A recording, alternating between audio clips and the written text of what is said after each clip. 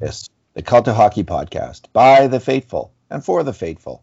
I'm David Staples of the Edmonton Journal, and I'm here tonight with Bruce McCurdy. Welcome, Bruce. Hello, David. How you doing tonight? I'm doing good, Bruce. I see you got a cat there. Yeah, I sure do. I like your hair tonight. It's a little bit like Daryl on The Walking Dead. You got it Oh, going yeah, on. well, yeah, keyword walking, and I mean, that's coming soon. Right, I'm Actually, going. If Daryl was about 65 years old, he might look a little bit like you, Bruce, now that I think of it. Huh? Can you use a crossbow and ride a motorcycle as well? No, none of those things. It's not Daryl and my other brother, Daryl, is it? No, that was a good one, too. That was the guy who played one of the inventors on Blade Runner. Yeah, he sure did. Yeah, he was the genius inventor that had all the robots in his house. high rise. Yeah. Bruce, tonight the Edmonton Oilers, not at all unexpectedly, playing the third game in 4 nights, lost 3-1 to the Calgary Flames. They kind of ran out of gas in the game. Although, Bruce, Edmonton had a lot of great scoring chances, probably about four or five alarmers, with Cahoon, Draisaitl, Yamamoto, and Kulikov all getting really great chances to score. But Jacob Markstrom was outstanding this game. And, Mike Smith had his moments too, but Jacob Markstrom was the best goalie this night and won the game, stole the game for the Flames. So credit to him. He's taken a little bit of abuse on this podcast. So has he? Yeah, now and then. So, Bruce, this is our 2 good things, 2 bad things, and 2 numbers podcast. And because it's an Oilers loss, we'll go with 2 bad things each. What is your good thing? Okay, well, I think we agreed on this. I'm going to take as my good thing the wonderful glove save of Mike Smith in the dying seconds of the second period, when the Oilers had a late power play opportunity with a 2-1 deficit and proceeded to give up a full-length 2-on-1 with like 15 seconds to go in the second period. And Calgary executed the pass and the shot. It is Lindholm, Oiler killer. It is Lindholm. Already had both Calgary goals to this point, going for the hat trick.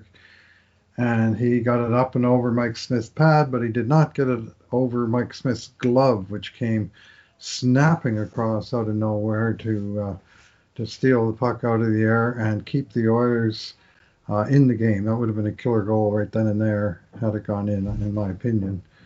But they just did not have the offensive finish in this game. And then full credit Markstrom, he made some saves. The Oilers missed the net on some shots, and Calgary, they played hard, and the Oilers having trouble getting their passes through, So anyway, that was the good thing was that save, which was probably the best moment in the game for Oilers fans. If you count just that moment and not say the 10 moments that preceded it when the 2-on-1 developed. So it was kind of an ugly play, but it had a happy ending. Let's put it that way. Bruce, my good thing is James Neal, and I thought he was the best Oiler on the ice tonight. He got promoted to the third line with Ryan McLeod and Josh Archibald, and man, he looked like the James Neal that we saw more often last year. He's been, I think, fighting off COVID symptoms has been the talk through the year. Yep. And but he played very well tonight, and he started off with Chris Russell rushed the puck up the ice and dropped it off, and Neal came out of the corner with it, and he beat Markstrom with kind of a stinker of a goal. But it is the kind of goal that a really strong shooter like Neal's going to get now and then. Just because they fire the puck hard and true, they know where they're firing it, they know how to beat goalies, and he beat Markstrom on that. In some ways, his 2 chances in the second period were more impressive. They didn't end up in goals, but he got a breakaway, and he actually used his body to hold off the Flames defender. And he was fast enough to maintain the breakaway. Speed is an issue with James Neal, but full credit to him. He got off a decent shot there, and shielded the puck, and good play. I really love the next play, though. Ryan McLeod put a hard kind of shot pass towards the net. I think it was McLeod. And Neal just had a fantastic tip shot, just exhibiting outstanding hands on that particular play, getting it on net. finally there was a grade A shot right at the end of the game off a face-off that deflected, I think, a little bit on net. And so no mistakes on grade A chances against, 4 major contributions, 4 grade A shots. It's pretty good. Well, 3 grade A shots and a grade B shot that went in the net. So good for you, James Neal. Great game. Well, yeah, I was going to say. I say good game. I gave him a 7, not an 8. He had an excellent game, and more credit to him.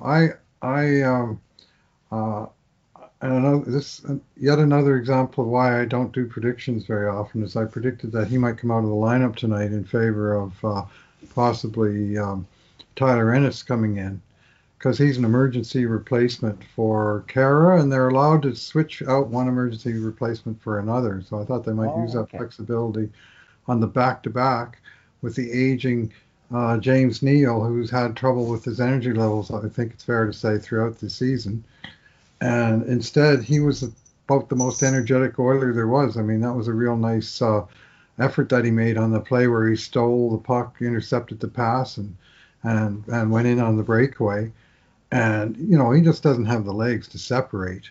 But as you say, he was able to hold off the defender and get a pretty decent shot away. I think the shot was compromised a little bit by the defender coming back, but he still got it up and over Markstrom's pad, and he too flashed the leather on that one.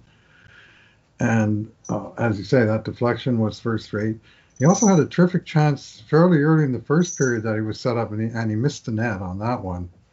But he was, in good position and getting his chances, and he found the range with his shot as the game went on. I mean, he had 4 shots, tied with Ryan Nugent-Hopkins for the most on the Oilers.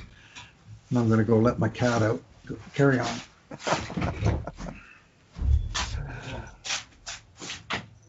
Alrighty, well, I'm going to shift gears and go to my first bad thing. I'm shifting gears and going to my first bad thing here, okay? And it's my first bad thing is going to be, why do the Oilers always get injured against the Calgary Flames, Bruce? I wonder. It's such a mystery, isn't it? And the hit that Matthew Tkachuk put on Chris Russell. The best you can say in Tkachuk's defense is that Russell put himself in an awkward position and his head was low and he didn't protect himself. But Tkachuk also drove his head into the boards. And I'm sick of the dirty Flames. There was a slew foot on Darnell Nurse from Richie that might have been an accident, or maybe not. And I was glad Nurse got up from that. Yeah, he got up really quick. He was fine. Yeah. It might have been accidental. Maybe. They're a dirty team, Bruce. And every time the Oilers play them, I'm worried the Oilers are going to get injured because they're a dirty team. There. What's your bad thing? Wait, we're doing 2?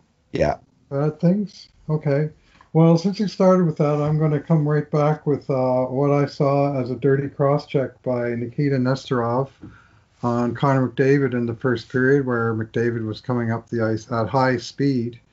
And he came in the middle, and Nesterov came forward with 2 hands either side of McDavid's body, full shaft of the stick, pow, right in the sternum, and knocked McDavid flat. And he got up, and he carried on, but he ended that shift very early. He went off, and I watched to make sure he'd be out for the next shift, and he was, but I noticed that he wasn't really attacking the defenseman too hard after that. And I guess if you're a Calgary fan, you say, great, that's exactly what we needed. As an NHL fan, I'd rather see the Stars have room to move around out there without fear of taking that kind of vicious contact.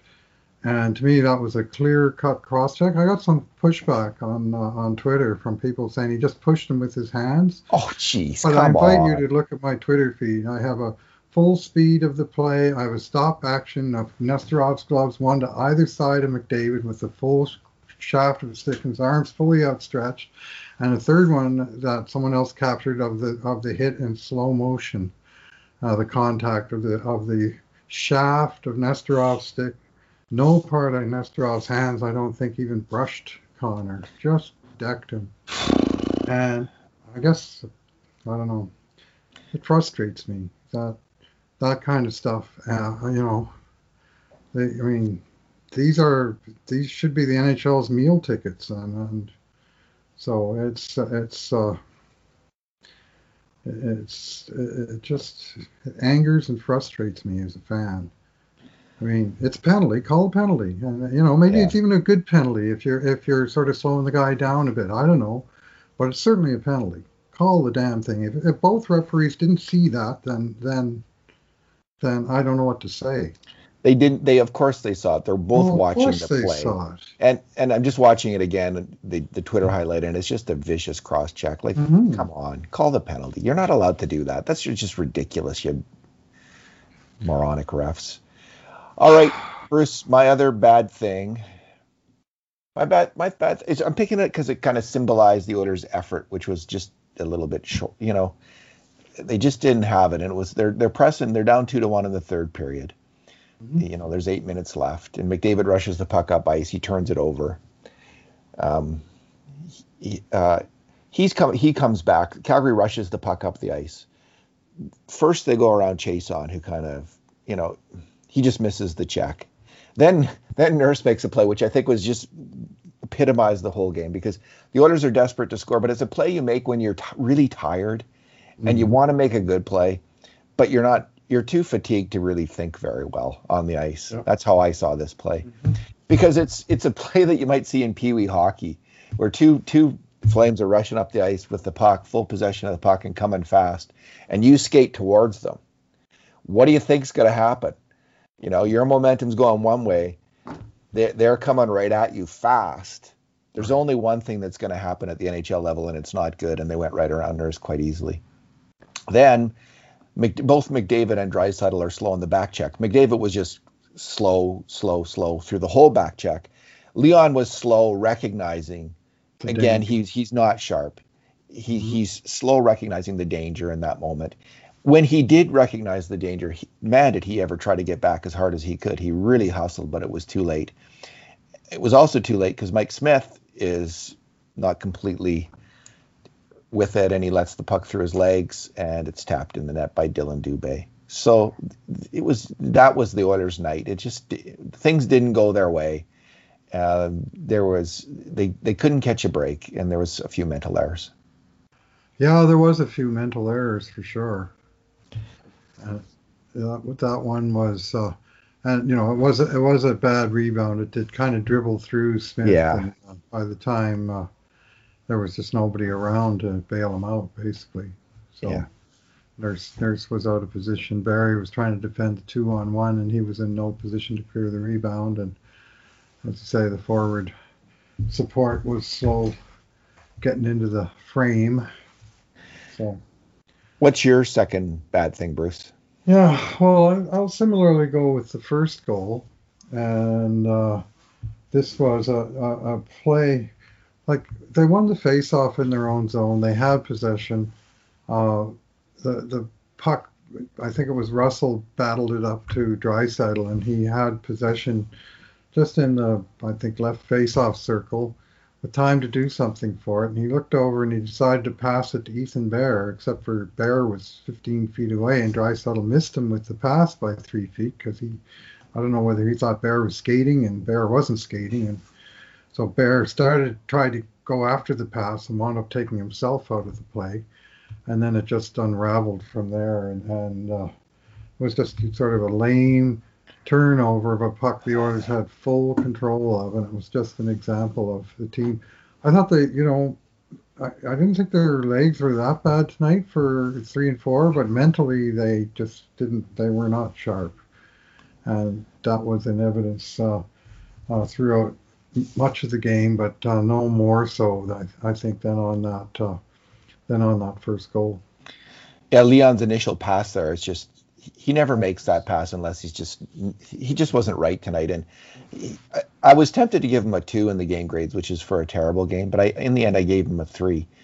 Mm-hmm. But on that goal, like, not only did he turn it over, then he was late to the slot to cover the shooter, right? And Chris Russell, he's a defensive defenseman. He didn't stop the pass, clear pass right out to the slot. Very tough play for him too there. So Leon had a really bad game. He had 5 major mistakes, grade A scoring chances against an even strength. He couldn't he just couldn't get the puck on net either. Like he had all these great chances to score, including a great feed for McDavid in the kind of mid slot in the third period on a 3-on-2, and he missed the net. He just, it was not his night at all. But I didn't give him a 2 because, and here's my number for the night, Bruce. He played 28-49. So the coach just kept going back to him. Mm. And I couldn't, like, as tough a night as he had and as weak as some of his play was, just didn't feel like a 2 was fair for someone that was being counted on so heavily on the team and was, hustling right to the end, like on that last goal against. He did hustle when he figured it out. So I gave him a 3 for a poor game, which is what it was. And I don't know about using him that much, Bruce. In a game that didn't, like, we're in let's face it, we are in garbage time for the Oilers here. Mm-hmm. Yeah. Why not go with Ryan McLeod for 20 minutes that game? He was skating fine and playing well and flying out there. I just think you got to lay off. You don't want to ride your horses into the ground right now. This isn't the moment to do it, and that wasn't the game to do it. I'm going to rip Dave Tippett for that. I think that's bad coaching. Full stop. Except for I'm not going to stop. I'm going to continue to rip Dave Tippett. 28 minutes and 49 seconds. This is the third game in 4 nights. Let's not forget that part. Let's remember that time last year, which Dave Tippett should remember, when he played Leon for 29 minutes in a back-to-back situation in Phoenix against the Coyotes. That was a game where Leon was so tired he couldn't even skate to the bench at the end of overtime because he had no legs to even go off for a change. And his game fell apart after that. And it was a similar situation. They played a big game Saturday night, traveled, played another big game Sunday night, and he wore the guy out. And 28 minutes and 49 seconds, including 11:55 in the third period. Like literally, Leon played 60% of the third period of this game. So here are the league leaders. Most time on ice for a forward this season, any NHL player. Number 1, Leon Draisaitl, April 29th versus Calgary. Look at that, 28 minutes and 49 seconds. At the time of the season where, and I wrote about this the other day, one of the priorities of the team should be to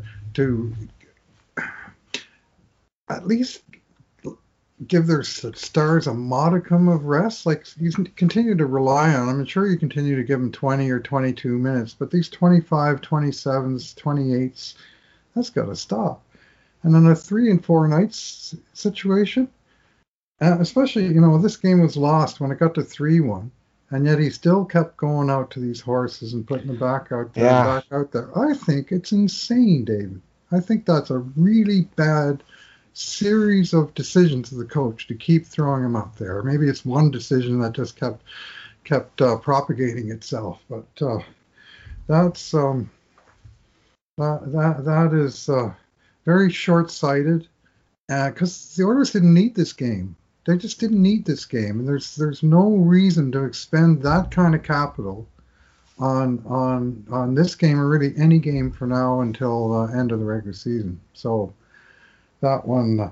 Oh, by the way, Leon tonight, he led the Oilers in ice time, in number of shifts, this forwards.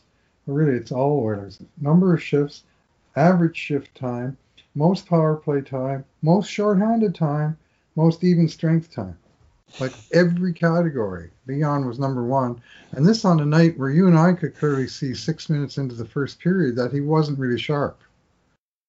So maybe that's the night to dial it back and have him play 18 minutes and not 28. But I just don't get it. I don't get it either, Bruce. It was well said. And that's a very fair and apt criticism you just made of the coach. He should, and I hope he hears it. I doubt he would, but I hope he hears it from somebody, maybe in the media after the game, questioning him, like, why are you playing this player that much? Anyway, what's your number? My number was his time on ice there. What's your number? Well, I'm going to go with the number 13. Because I want to be put on my happy face and say the Oilers are 13 points ahead of the Flames. And the Flames got 7 games left. They ain't catching the Oilers. Of course, they're pretty desperate to catch the Habs. They're putting the pressure on I the hope they Habs. do. They played well tonight. They were desperate. They Hmm. were rested and they were desperate. And those two factors together, um, this to me, actually, this is a game where our scoring chance count. Like, no matter what the stat is, it doesn't describe every game. And I'm not sure our scoring chance count accurately describes that game. I thought Calgary was the better team for much of the night, and and they I agree, Bruce. I think you're right. Yeah. but they were they haven't been the better team this season, and that's why Edmonton is 13 points ahead of them in the standings. Yeah, the reason the Flames are that much behind, Bruce, the Oilers, is because they suck. They really suck. Okay. They didn't suck tonight, but we can have our mad-ons at Matthew Tkachuk and Nikita Nesterov. But they played well, that actually, the Lindholm's a Flames. player, isn't he?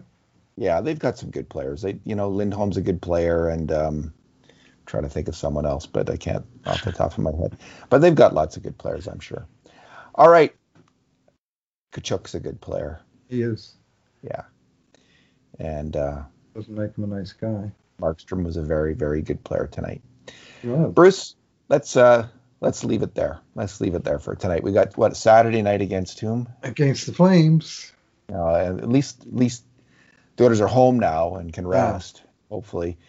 Yeah. And we'll go from there. It's 3 and 4 nights. I was tempted to make that my number because that was, I think that was a huge factor in this game. Whatever, they'll have a couple of days to rest. I'm not sure they're going to be rested on Saturday night when they had so many players in 22, 23, 25, 28 minutes in this game. But I guess they're used to playing a lot, and a day off will do them some good. So I want to see them come out and thump the Flames on Saturday night, to be honest.